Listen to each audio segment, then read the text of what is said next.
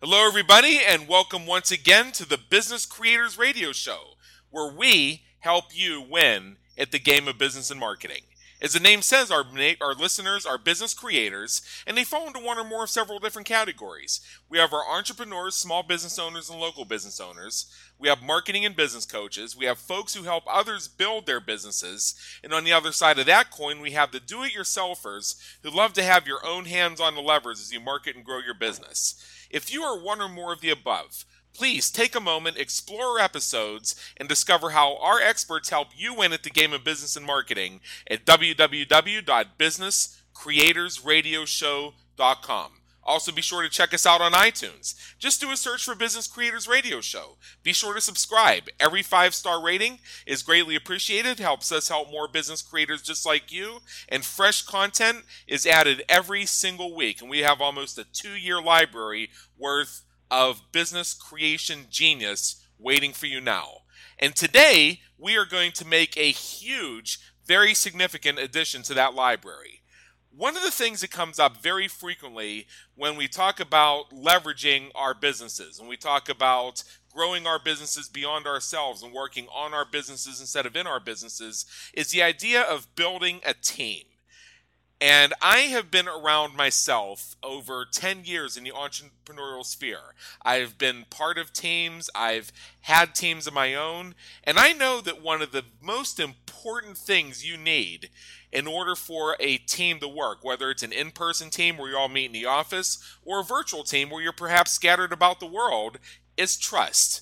I have seen trust be the factor that keeps things moving through times of huge adversity. And I've seen great organizations fall apart almost instantaneously because trust is lost. And therefore, I think you really want to give today's episode some notice. And that's why we brought on board none other than John Murphy to share with us about building trust in a team. And just to tell you a little bit about John before I bring him on here, he's an experienced business coach who focuses on helping service professionals get more clients and build sustainable businesses. John is passionate about working with his clients to help them identify their ideal target market and their niche, and then building an engine that will ensure a continuous flow of prospects. John Murphy coaches top business teams in a wide range of industries and on an international basis through johnmurphyinternational.com. He helps teams understand what is holding them back from delivering what they are capable of, eliminates the blockages to success, create trust, and ensure focus on what matters most to the business. And what I really like about John, he's also an expert in emotional intelligence, which is something that I've studied and have applied to what I do in my business. He incorporates this into his work to help his clients have a better understanding of their effectiveness and performance in everyday life. And what's also really cool is John hosts a fortnightly free webinar called Winning at Business and Life, which kind of sounds like helping you win at the game of business and marketing. Great minds think alike. This is going to be a real genius level episode here to support his network and be a resource to them on a continuous basis. John, welcome aboard.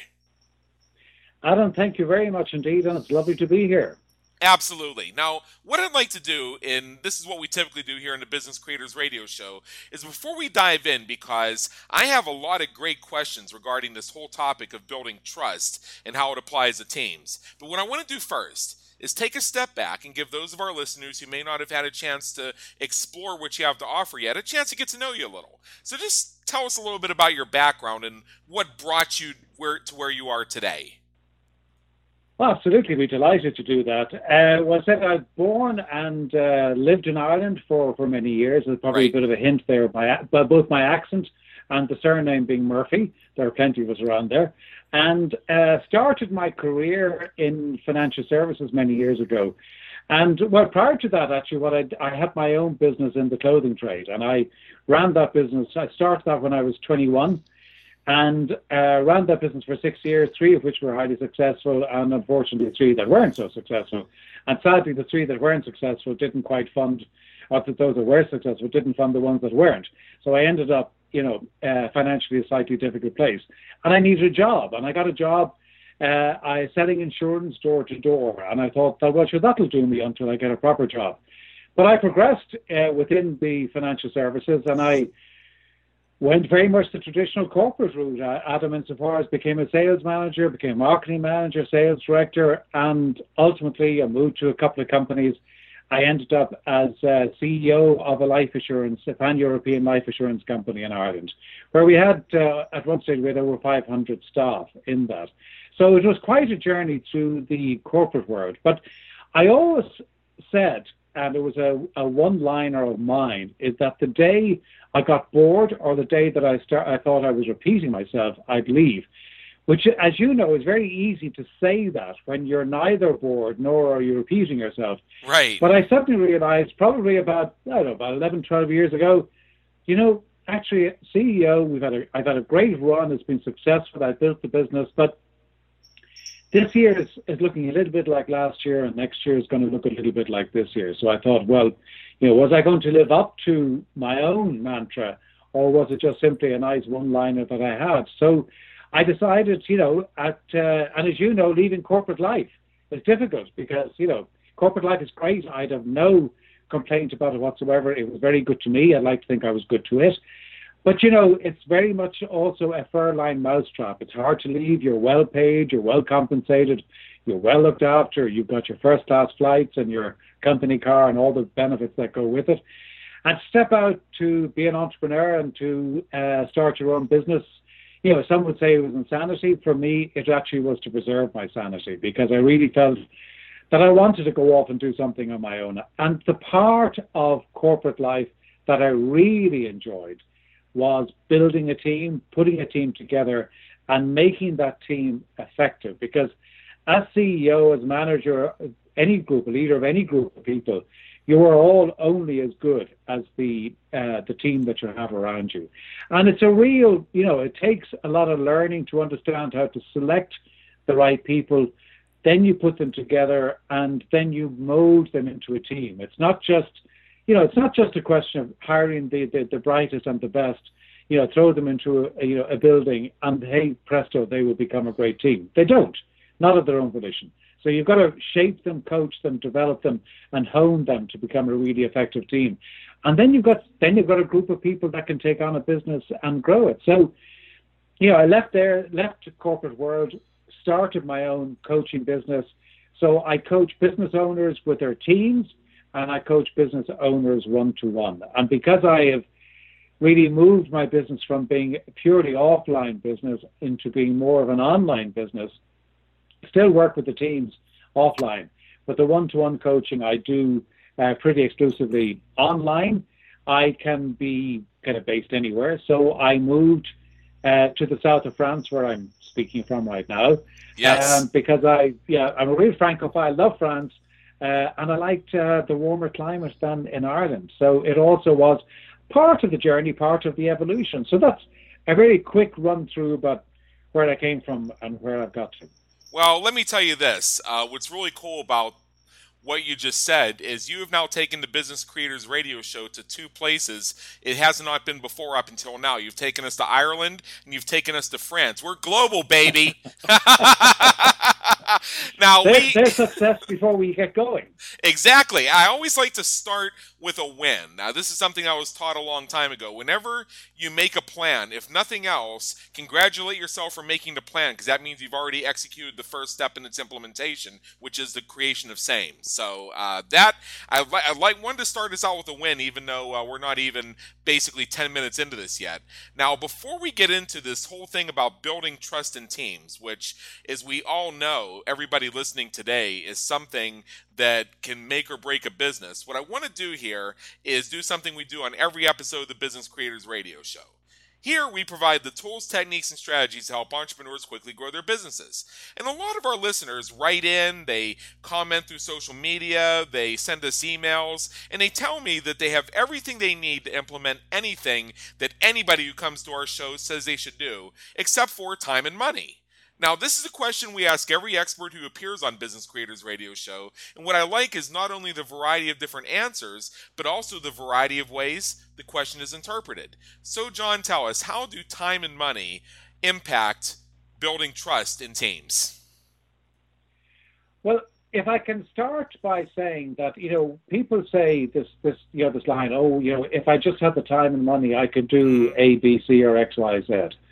And I would seriously challenge that because to me, it's not, we have all the time that we need. We have all the time we're going to get as well. We ain't going to get any more.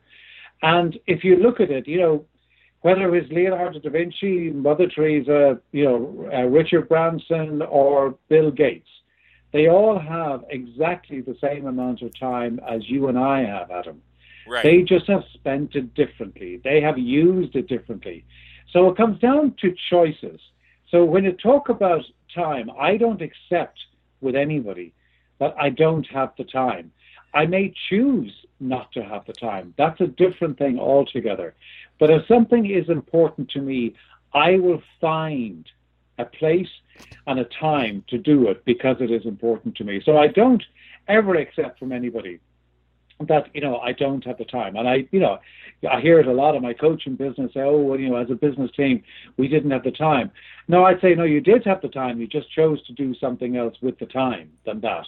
So I think that when we look at it, if it's something is really, really important to you, then you will find the time to do it. The second one that you talk about is money. It's very interesting that, we talk about it because I was interviewing somebody the other day for my own podcast, and his mantra and his approach to business is that he started his real estate business, and he's now got a very large real estate business, and he also teaches people how to do that. And he started with no money and no credit rating. So he found a way to do it. And I think to a large extent, Adam, people use the fact that I don't have the time and I don't have the money as an excuse for not doing it. And I also think that, it becomes a limiting paradigm. Because if I continuously say to myself, I could be very successful if I just had more time and I had more money. Well, if I'm waiting to have more time and I'm waiting to have more money, then I'm never going to start. Right. So to me, it is very much, that's a mindset as opposed to anything else. It's also an excuse as to why not. And I know that might sound a little bit harsh and people get a little bit upset about me saying that, but in actual fact, it is true because I do have choices how I spend my time. I can spend it doing one thing as opposed to another. And it's all about, priorities. And it's interesting to talk about priorities. I was reading somewhere recently, and I can't remember the exact century, but when we talked about, we used the word priorities. And the word priority, I think it came into the English language in the 14th century. And it wasn't until, I think, the 18th century that there was a plural of it. Because in actual fact, when you think of it, there shouldn't be a plural of priority. Priority is the most important thing. You can't have loads of the most important things. There's got to be one thing.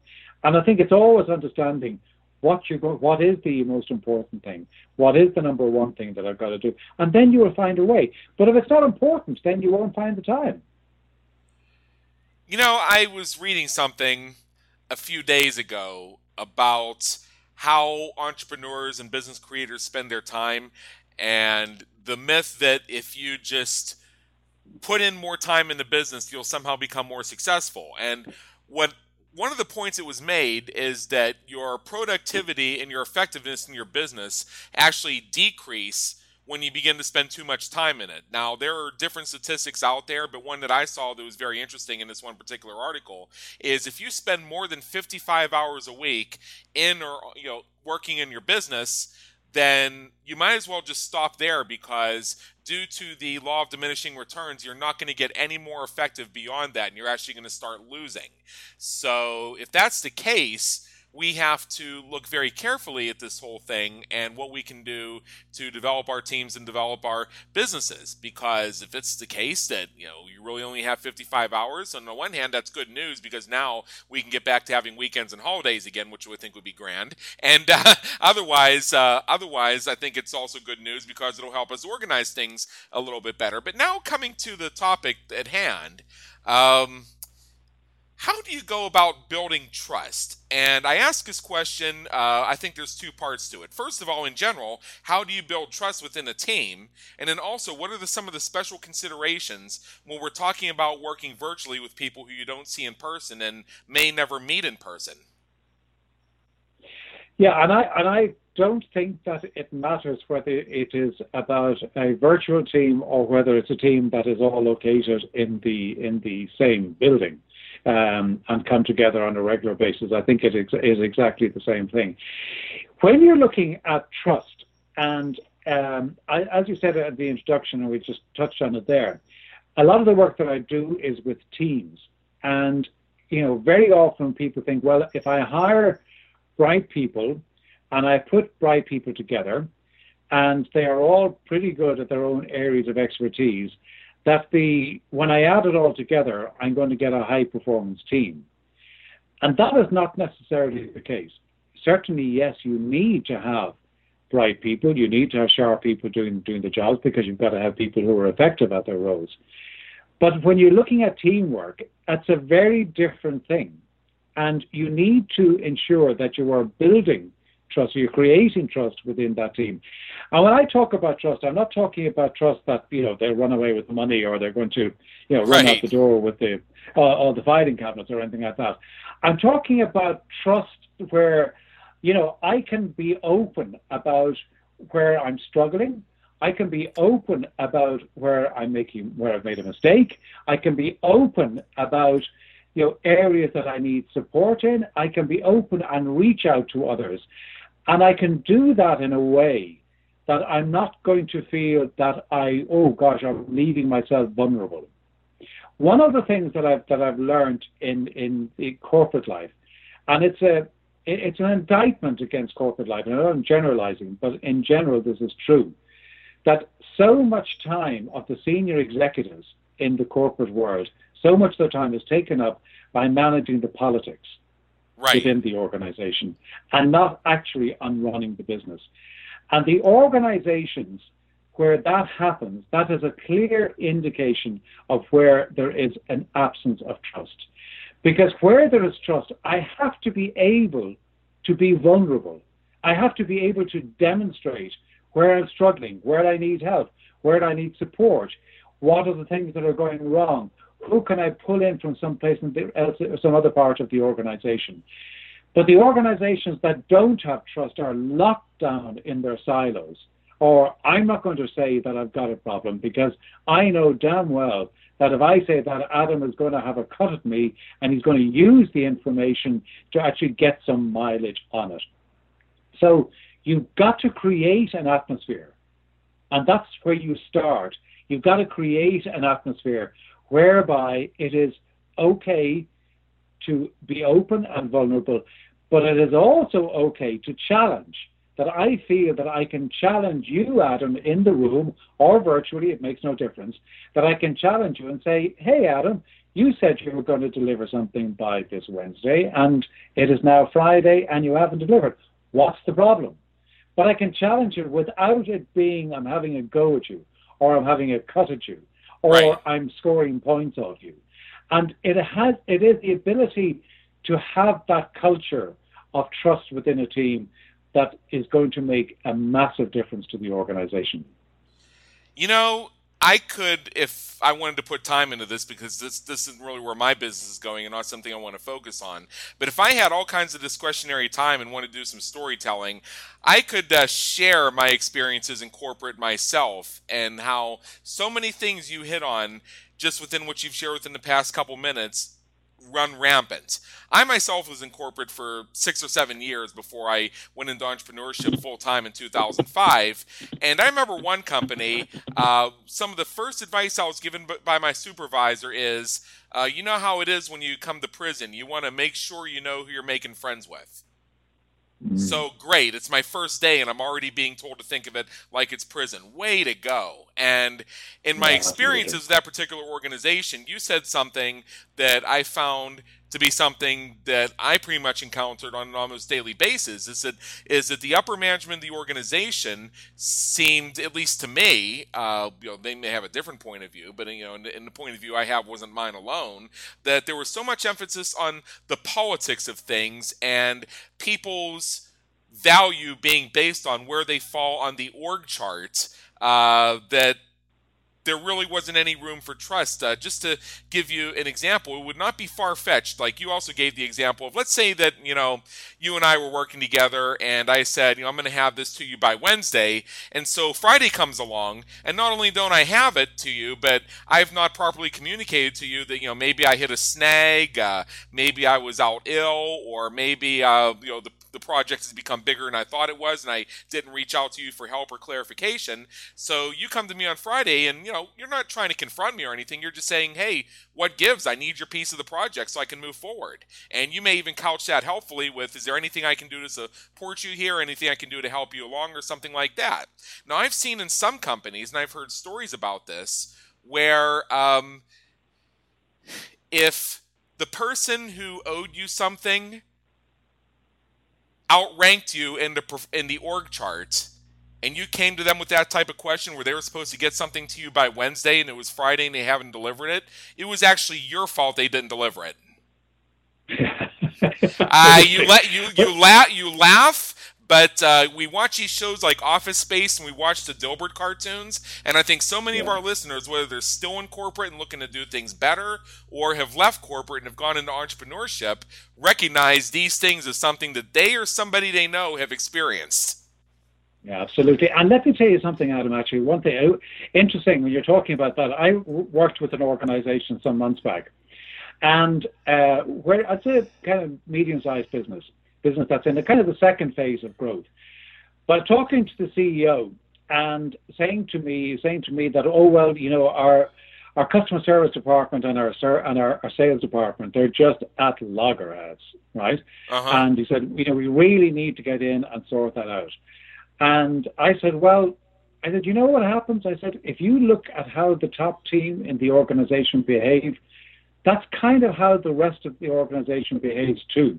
So if you don't like the behavior that you see within your organization, well, take a very close look at the team that you've got around you. Because I said, if you're telling me that, I bet you the head of customer service or whatever the title is, or the head of sales, whatever the title is, I'd say they don't relate to each other well. And he said, well, no, they don't really get on. But why should that matter? I said, because in the organization, everybody knows what goes on at the top table. And if you don't believe that, you're naive. Right. And they know the games that are good. They know where the cracks are. So they know there's no trust. So if you're not demonstrating trust as a top team, you're not going to have trust down through the organization. And that plays out in all sorts of ways. And don't forget, when we're talking about trust, Adam, I'm not talking about trust so that people get all, lovey-dovey and are tree-hugging. And, I'm talking, you've got to have trust in order to have a strong, valuable, profitable entity. Yeah. And without the trust, you have people looking over their heads all the time, waiting for the knife to come plunging at their back, hoping they can deflect the blow in time. And how does that contribute to productivity? And I've seen organizations, I've heard stories of organizations where so much time is spent on these conversations about rank and authority and blame and who's going to take the hit, that, you'd think if they just set all that stuff aside and maybe they could get something done. Absolutely. And, what is required is of any business, and I drone on about this to clients that they get, tired of listening to me in some ways, but I really go on, you've got to have very great clarity around your vision and your mission. Right. Because that then becomes, not just because I've come from a corporate background and there are words that are used. I'm just talking about have them written in your language that they mean something to you. And then that becomes the context. And then it's actually easier to identify what sort of behavior do we want to have at the top table, and then how does that cascade down to the rest of the organization. I'm a great fan of Patrick Lencioni, who wrote The 5 Dysfunctions of a Team, and right. And he would he talks about it's everything is based on trust, and he would articulate it in a way where if you don't have trust, what happens is that that is the consequence of that is that you've got this fear of conflict. And where there's fear of conflict, that, I'm not going to say anything, and we might even have an unspoken agreement, I won't have a go at your area, Adam, so then you won't have a go at mine. Right. And, or I'm not going to, show any weakness. Where there is that kind of fear of conflict, he would say that the consequence of that is artificial harmony. And that, as a consequence, is a lack of commitment. Because if we're playing this game, how can I be committed to anything? I'm actually just committed to the game, not the result and not the outcome. And where that lack of commitment, Lencioni would say, there's an avoidance of accountability, which results in low standards. And of course, after that is it's just inattention to results. So the long-term objectives of the business get completely lost in the game that we're playing, that sometimes we don't even know that we're playing it, and that's the scary bit. Wow, that is something right there. And I encourage all of our listeners to take a moment, not now, at the top of the hour after we finish with John here, but take a moment and look at your situation with your team and ask yourselves, are you committed to playing this game of the illusion of camaraderie, or are you committed to results in your business? How many times do you think that we may subconsciously look at the situations we're in and basically pretend like we're all friends? Yeah, and also, what is that doing to your productivity? Absolutely, but also, healthy conflict is healthy. Yes, there's no harm in you and I having a disagreement over something. Because we have created this atmosphere of trust. We know it's not personal, that I'm not trying to score points off you or vice versa, right? We're having a healthy conflict.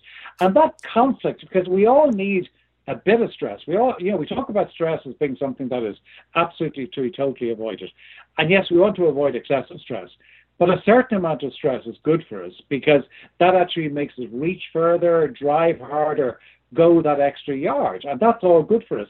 And in a team, you want to have healthy conflict where there is debate, argument, and now and again a bit of a row. That's fine, as long as we have created this place of trust whereby we can have that, but it stays within the room, it stays within that group, and we resolved it, and it's not personal.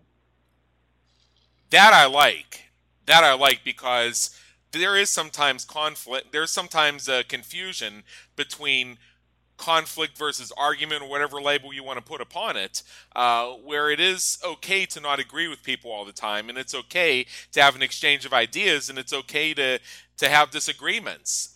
The fact that these things exist does not mean that there's disharmony or lack of unity, or that, and I love this one because now we're going to talk about hierarchies again, where the person who is lower on the hierarchy, so to speak, needs to get tuned into what's going on. I just love that one to pieces, and I think you've seen that once or twice too. It's not a matter of we just have two different opinions or two different approaches. So let's work together and see what we can find here. It's a matter of the person lower on the totem pole needs to get with the program and get aligned with our mission. Come on. Yeah, and everybody. If you've got people sitting around that table, whether they're doing it physically or they're doing it, online, virtually, everybody has a voice to contribute, and you've got to allow it. And also, and the leader of the team has a massive part to play in this, because the leader of the team has got to create that atmosphere and got to allow it. And I mean, we've all seen examples where, the boss man, well, you can't argue with John because he's got his views on this, and ne'er the twain shall meet. There can't be those sacred cows, or you could never raise that with him or her or whatever it might be. Everything has got to be up for grabs, and there's got to be a healthy debate. And it's not about the hierarchy, or I'm more senior to you, or I report to you, so therefore I don't challenge you. If you get into that sort of game playing, truthfully, the game is over for you, in my view. And Right. the organizations, and I've seen them down through the years, the organizations who are unhealthy and are lacking trust do not progress as well. There is no doubt about it. And there's been a lot of research done over the years. I mean, if you take, going back to, Jim Collins, Good to Great, and the great work that he's written about, and his philosophy was, get the right people on the bus to start with. Yes. He didn't say get the brightest people on the bus. He didn't say get the most qualified people on the bus. Get the right people on the bus for your business. Because I know, as a former CEO, I've got strengths, but I also have weaknesses. Of course. But if I recruited everybody who was the same as me, we might all get on famously and have a great time, but we'd all believe our own rubbish, right? Yes, so you're very right. Challenge. I know I need to have people with contrarian views and approaches around me so that you get the healthy challenge. I mean, right. I CEO. I had a finance director that, he probably drove me mad, and I know I drove him mad. But, we needed each other. We needed that counterbalance between us, for the sake of everybody. And you need to have that. So it's about getting those right people around the table and then forming them into that team that they trust each other, and then they can take on anything. Because when you've got the trust, their focus is outward looking, not inward looking. They're focused on where the business is going, not on the games where people playing. Right. Yeah. I mean, I think you and I agree on this wholeheartedly. I mean, we've got some genius level thinking here. So what can leaders do, aside from some of the things you've already covered here in terms of how we foster certain communication styles and how we look at how we define agreements and disagreements, but what other things can leaders do to create teams where there's trust?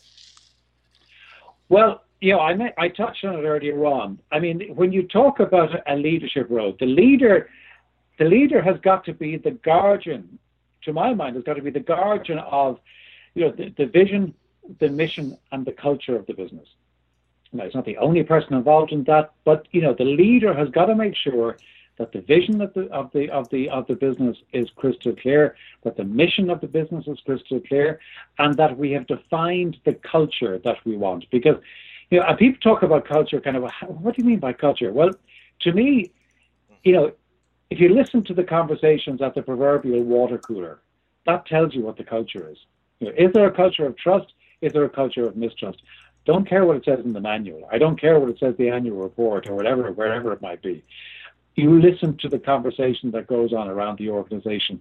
That tells you what the culture is. So how do people behave with each other? How do they interface with each other? How do they communicate with each other? That's about the culture. So the leader needs to make sure that the vision, the mission, and the culture are very clearly defined. What I do experience, Adam, on occasions is that people say, oh, right, okay, we've got to get our vision and our mission and all of that nailed. So we'll do a piece of work, and then we do that and say, great, now that's done, and we get on with the business. And we forget about it, right? But the vision and the mission, as it gives the context, and the leader needs to be continuously reminding his team and then cascading that down through the organization of what the vision and the mission is. So people actually remember the banner they're following and not just the thing that's in front of their nose right now. So the leader is really, really important in terms of actually being the guardian, the caretaker, and, the person that really is the vanguard and speaker of the vision, mission, and culture. The leader then also needs to make sure that they walk that talk, that it's not, what I say and what I do, it's not congruent. And that's where people say, oh, and they see that, he doesn't believe in it. He said that, but he does this. So you've got to make sure that, you're walking that talk, and the decisions that you make, not just the decisions that you make, but how you go implementing those decisions are congruent with the vision, the mission, your values, and the culture that you have. And that everything is seen through there, and that then the leader spends time coaching the team and coaching the individuals within the team. And I'm kind of saying there are two pieces of work there. You got to coach the team in terms of determining the sort of behaviors, how you want your top team to behave, and then coaching one-on-one. And very often people, don't separate coaching and managing. To me, Adam, you manage process, you manage things, you manage widgets, but you coach people, and right. You coach people to develop and grow. And I think, if the leader embraces those elements, then they're going a long way towards, delivering on what their objectives are. That's great. Now, some of what we teach in terms of business development can be best shared through stories. And do you, John, have any stories of monumental failures that you have seen through your work? I mean, obviously you can change the names and the dates to protect the innocent. Just some of the more galactic failures in organizations that have led to trust in teams being destroyed. Wow, yes, I could. I certainly need to protect the names, but I can, I tell you a story of one organization that I worked with, and I will not mention any names, but from the CEO contracted to do a piece of work because really felt that there was, no trust in the team. Well, that probably weren't the words here, but the team was not working well together. Sure. And it had been in an industry that had rocketed, right? I mean, just huge growth. Earning power was absolutely enormous. They were, all earning, a kind of the senior team were all earning kind of $500,000 per annum plus. Right. And I'm not joking, the whole team were. And so this was a seriously, big earning team. But the culture in the team was really poor. And of course, what happens in any business that flies that high, that fast, in a market that is going up that fast, what happens is like shares, there is a downturn. It can't keep on going up in a straight line. And when the downturn happened, what they realized was they had learned nothing about actually managing and growing the business. And their response, if there was an issue, and if I came along to you and Adam, you were the CEO, and I was unhappy about something or other, you would take your checkbook out and say, listen, with 10,000, 20,000, would that keep you happy? I would say, yes, I'd take the check and I'd walk away. Right. But the issue was never dealt with. The issue was never, ever dealt with because that was just the checkbook way of defining it. Right. Of course, what happens when you when you have a dip is that you're not able to take out the check. Now we're expecting to actually deal with it and manage it, but we have no clue how to do it. So there was no vision. The only vision was the individual vision to make as much money as I could. And that coincided with they operated in a market where the market drove them. But when the downturn came, as a dip will inevitably come, then that business did not have the tools, did not have the wherewithal, did not have the trust in place, did not have a unified and aligned vision. And that business went seriously in decline and ended up being sold. Wow. For a fraction of what it had been worth a number of years previous. And it was absolutely, and I worked with that team, and I have met many of them since, and some of them learned the lesson, some of them haven't. And they would all say that actually was what killed them. It wasn't the market, downturn in the market, that killed the business. It's that they did not have the wherewithal, the skills, the knowledge, and did not have a unified, aligned team to challenge and to deal with the business challenges that they were facing. But the challenges were coming from the outside, but they had so many challenges internally that they devoured themselves to a large extent. And it's sad because this was a business that, could have actually continued on, could comfortably have weathered the downturn in the market, to be very honest with you, because others did. Yeah, I mean, they were, a casualty of their own making. And this is where, when you have a team that is fit to play, and we've seen this in sporting analogies, you've got to keep them match fit. You've got to keep them focused. You've got to keep them sharp. And that's on the skills about dealing with people and dealing with each other and in working together to be effective. Because, you put 6 people together, it's not just the sum of those 6 people. The team should be worth a multiple of what those 6 individuals are coming, because when you leverage each other, that's what you get.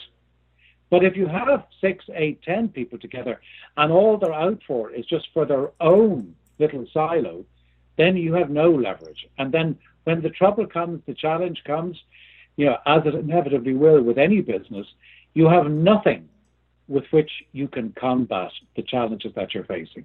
So that's one example. And I could give you many others. I've worked in organizations where, the business actually is going quite well, but the relationship between people at the very top is dysfunctional. They don't get on together. They don't trust each other.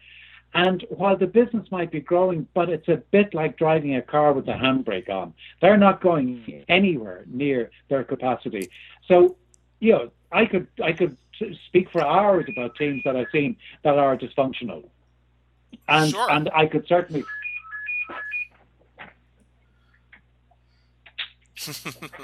Sorry, I was just turning off the phone there. But I apologize. I meant to turn that off beforehand.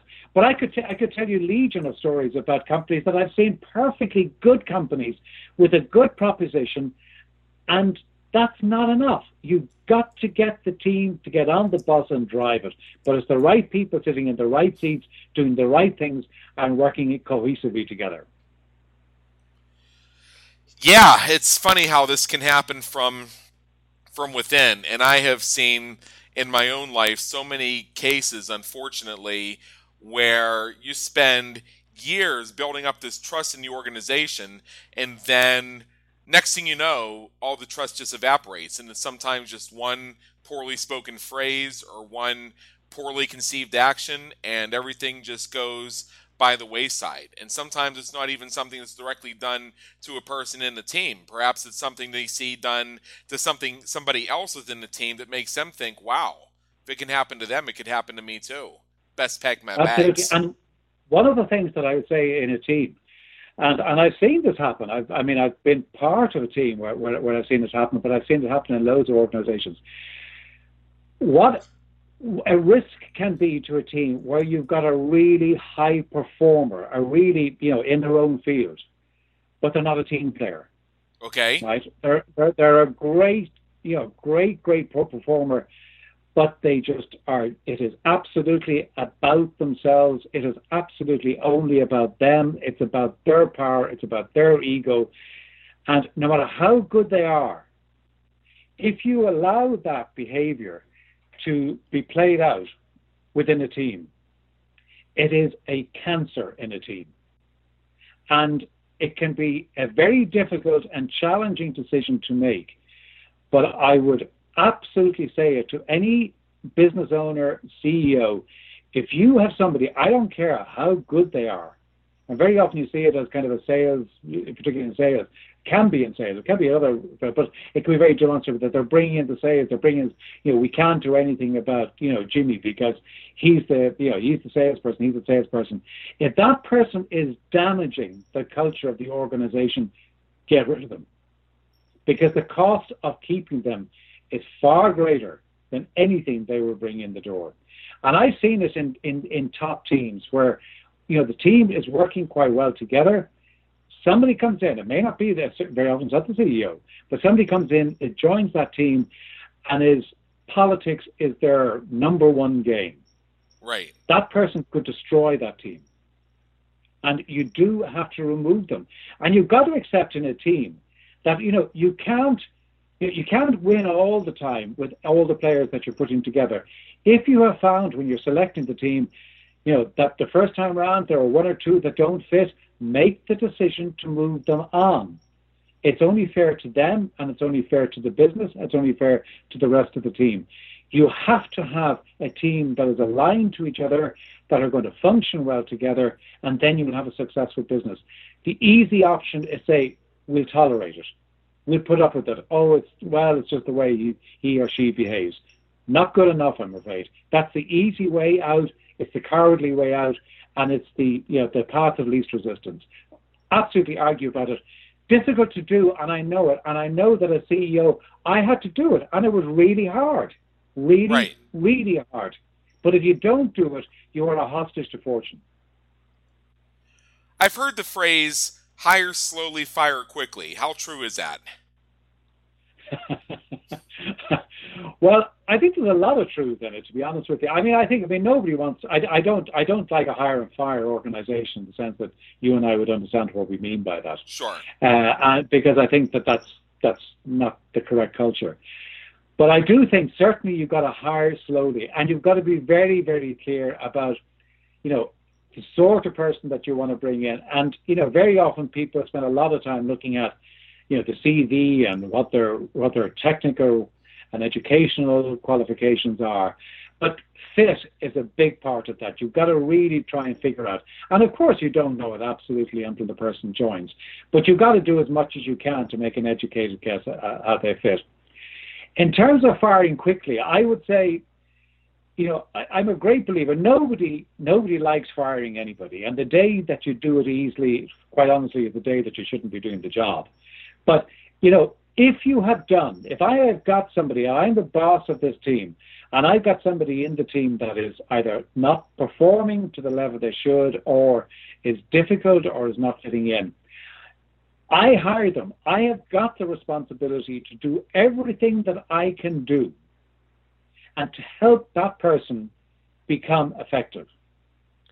However, once I have actually done everything and walked that person through all of the processes, all of the support, all of the coaching, all of the training, and it's still not working out, then I've got to make the decision to move that person on.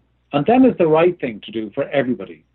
But I've got to be able to look at myself in the mirror when I'm shaving in the morning and be satisfied that I can look myself in the mirror and say, I've done everything that I could do. If I'm looking at myself in the mirror and I can't say that, then I've got to do whatever it is that I haven't done.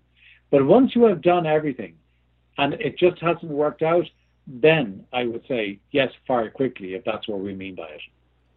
Yeah, I just put out that phrase here, and I wanted you to elaborate upon it and apply it to this whole idea of team building and building trust, because I've also seen organizations that are so quick to fire that it kind of debilitates trust. I can tell you, back when I finished my undergraduate studies and I interviewed for a position with a particular organization. I'm not going to say the industry it's in because it doesn't really matter for what I'm about to say. Let's just say that the position that I was in was pretty much a sales position. Now, the first clue I had that we had an issue was the person who was interviewing me, who was going to be my supervisor if I was offered a job and accepted it, showed up a half hour late and then said, I don't really go by the calendar. I should have right there, and especially since I was coming in extremely early before I went to the job I already had, that right there was clue number one. Now, there's something that transpired during that interview that should have had me saying, you know what, this has been fun, but I have to get on to my job now, have a nice life, and here it is.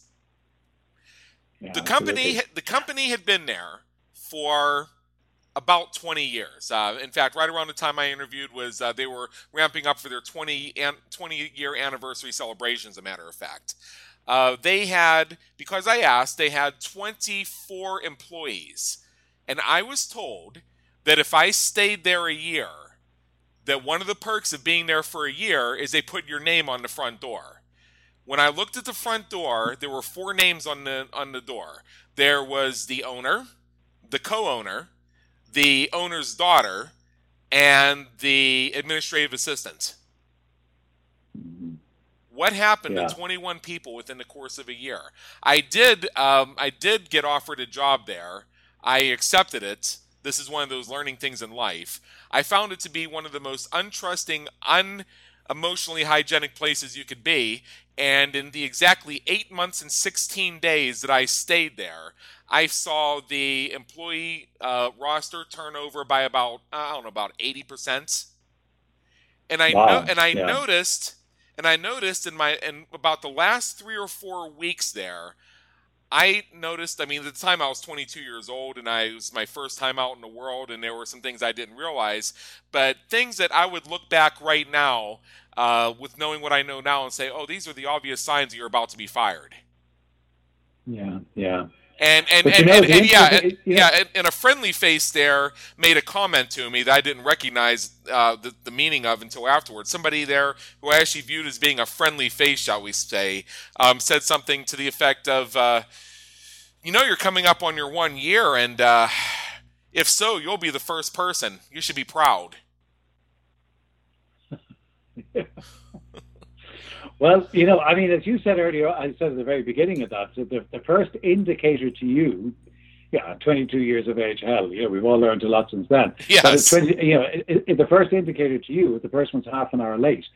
And that's a lack of respect. I don't buy I don't go by the clock or whatever it might be. That's a lack of respect. And respect and trust are very close to each other. And, therefore, where there's no respect, then where do you go from there? Right. There just is, there's really nowhere you can go. Then it's just about being the commodity that I just produce a result for you and you pay me, and that's the contract, and that's it. There's nothing more than that. And that, very easy to look back now and say, I should have actually recognized it then and walk away. But we've all been in similar situations like that, Adam. And, when your gut tells you something like that, you should listen to it. Yeah, if the person had told me something like this, for example, if they had said something like, oh my goodness, I'm so sorry I'm late. There was a major accident out on the freeway and I couldn't get around and I didn't have your number, so I couldn't call you. Then I would have looked at their complexion, and if I saw that there was a little bit of tension in their face and like the hint of a from just running up the steps, hoping they weren't too late and I'd walked out on them, I would have said, oh dear, well, let me make it a better morning for you. I would have done something like that. But for them to say, oh, I don't really go by this. Yeah, absolutely. And it is about that relationship that starts off one way. If the relationship starts off badly, it's very hard to get to a better place. That's another key point, too. Because I know one of the impacts of destroying trust, and I know we have about 8 minutes left here, one of the impacts of destroying trust, it takes a long time to build trust and a very short time to destroy trust. So one of the questions that I want to end on here is, let's say that something happens in your organization or within your team, and maybe it was unintentional, maybe it was a faux pas, maybe it's something where somebody just lost their head and said something they shouldn't have said, but lo and behold, all that work building trust has now been shattered.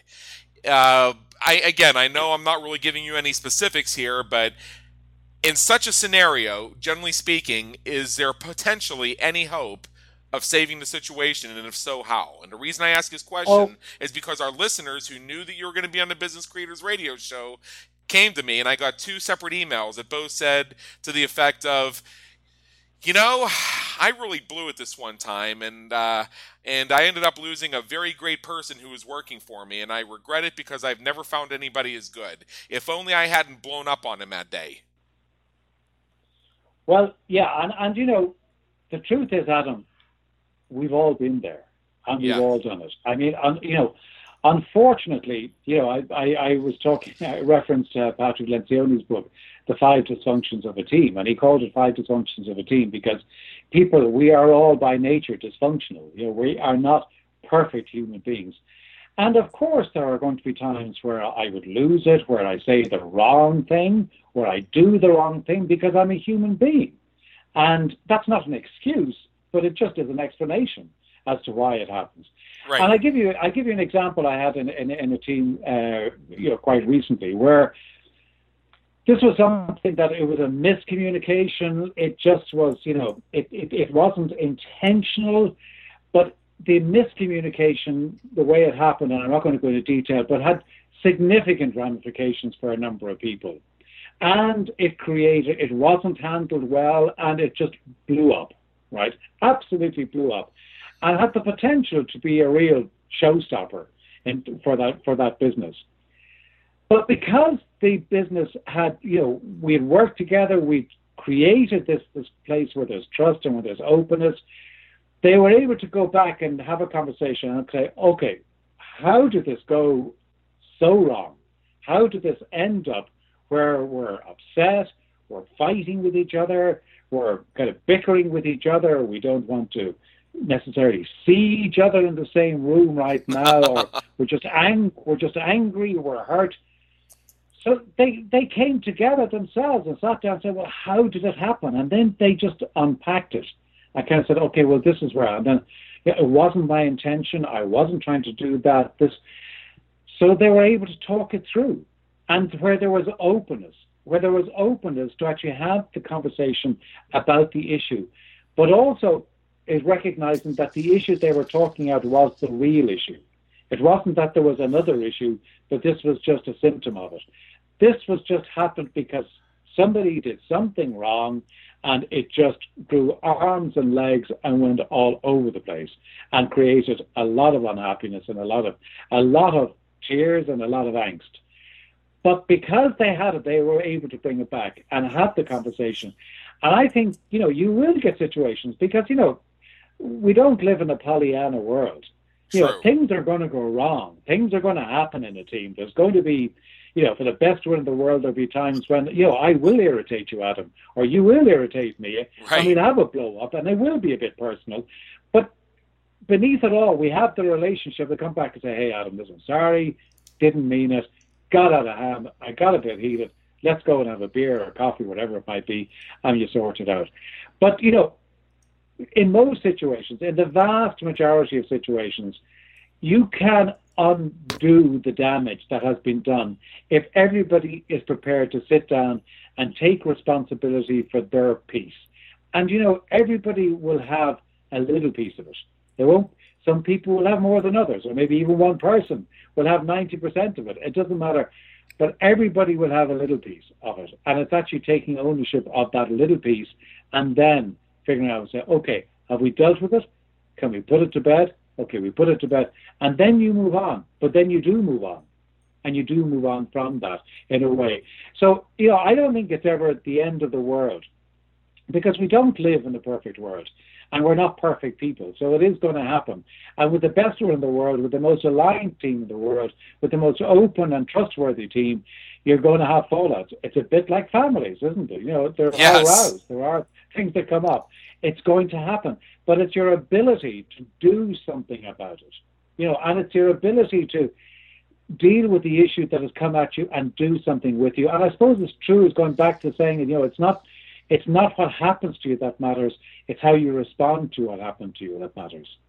And I think it's the teams that have got it. But the teams that are equipped, that are open, that have trust, and that have confidence in each other, they're better equipped to deal with it and to move on from it.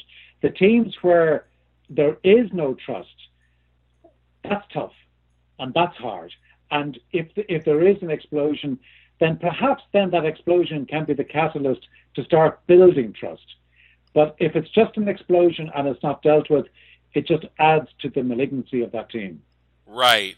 And I think that that's a really good thing for us to think about as we close up here, because it is possible to fix it if it happens. But you have to look at the work you've done throughout to build the groundwork and build the trust.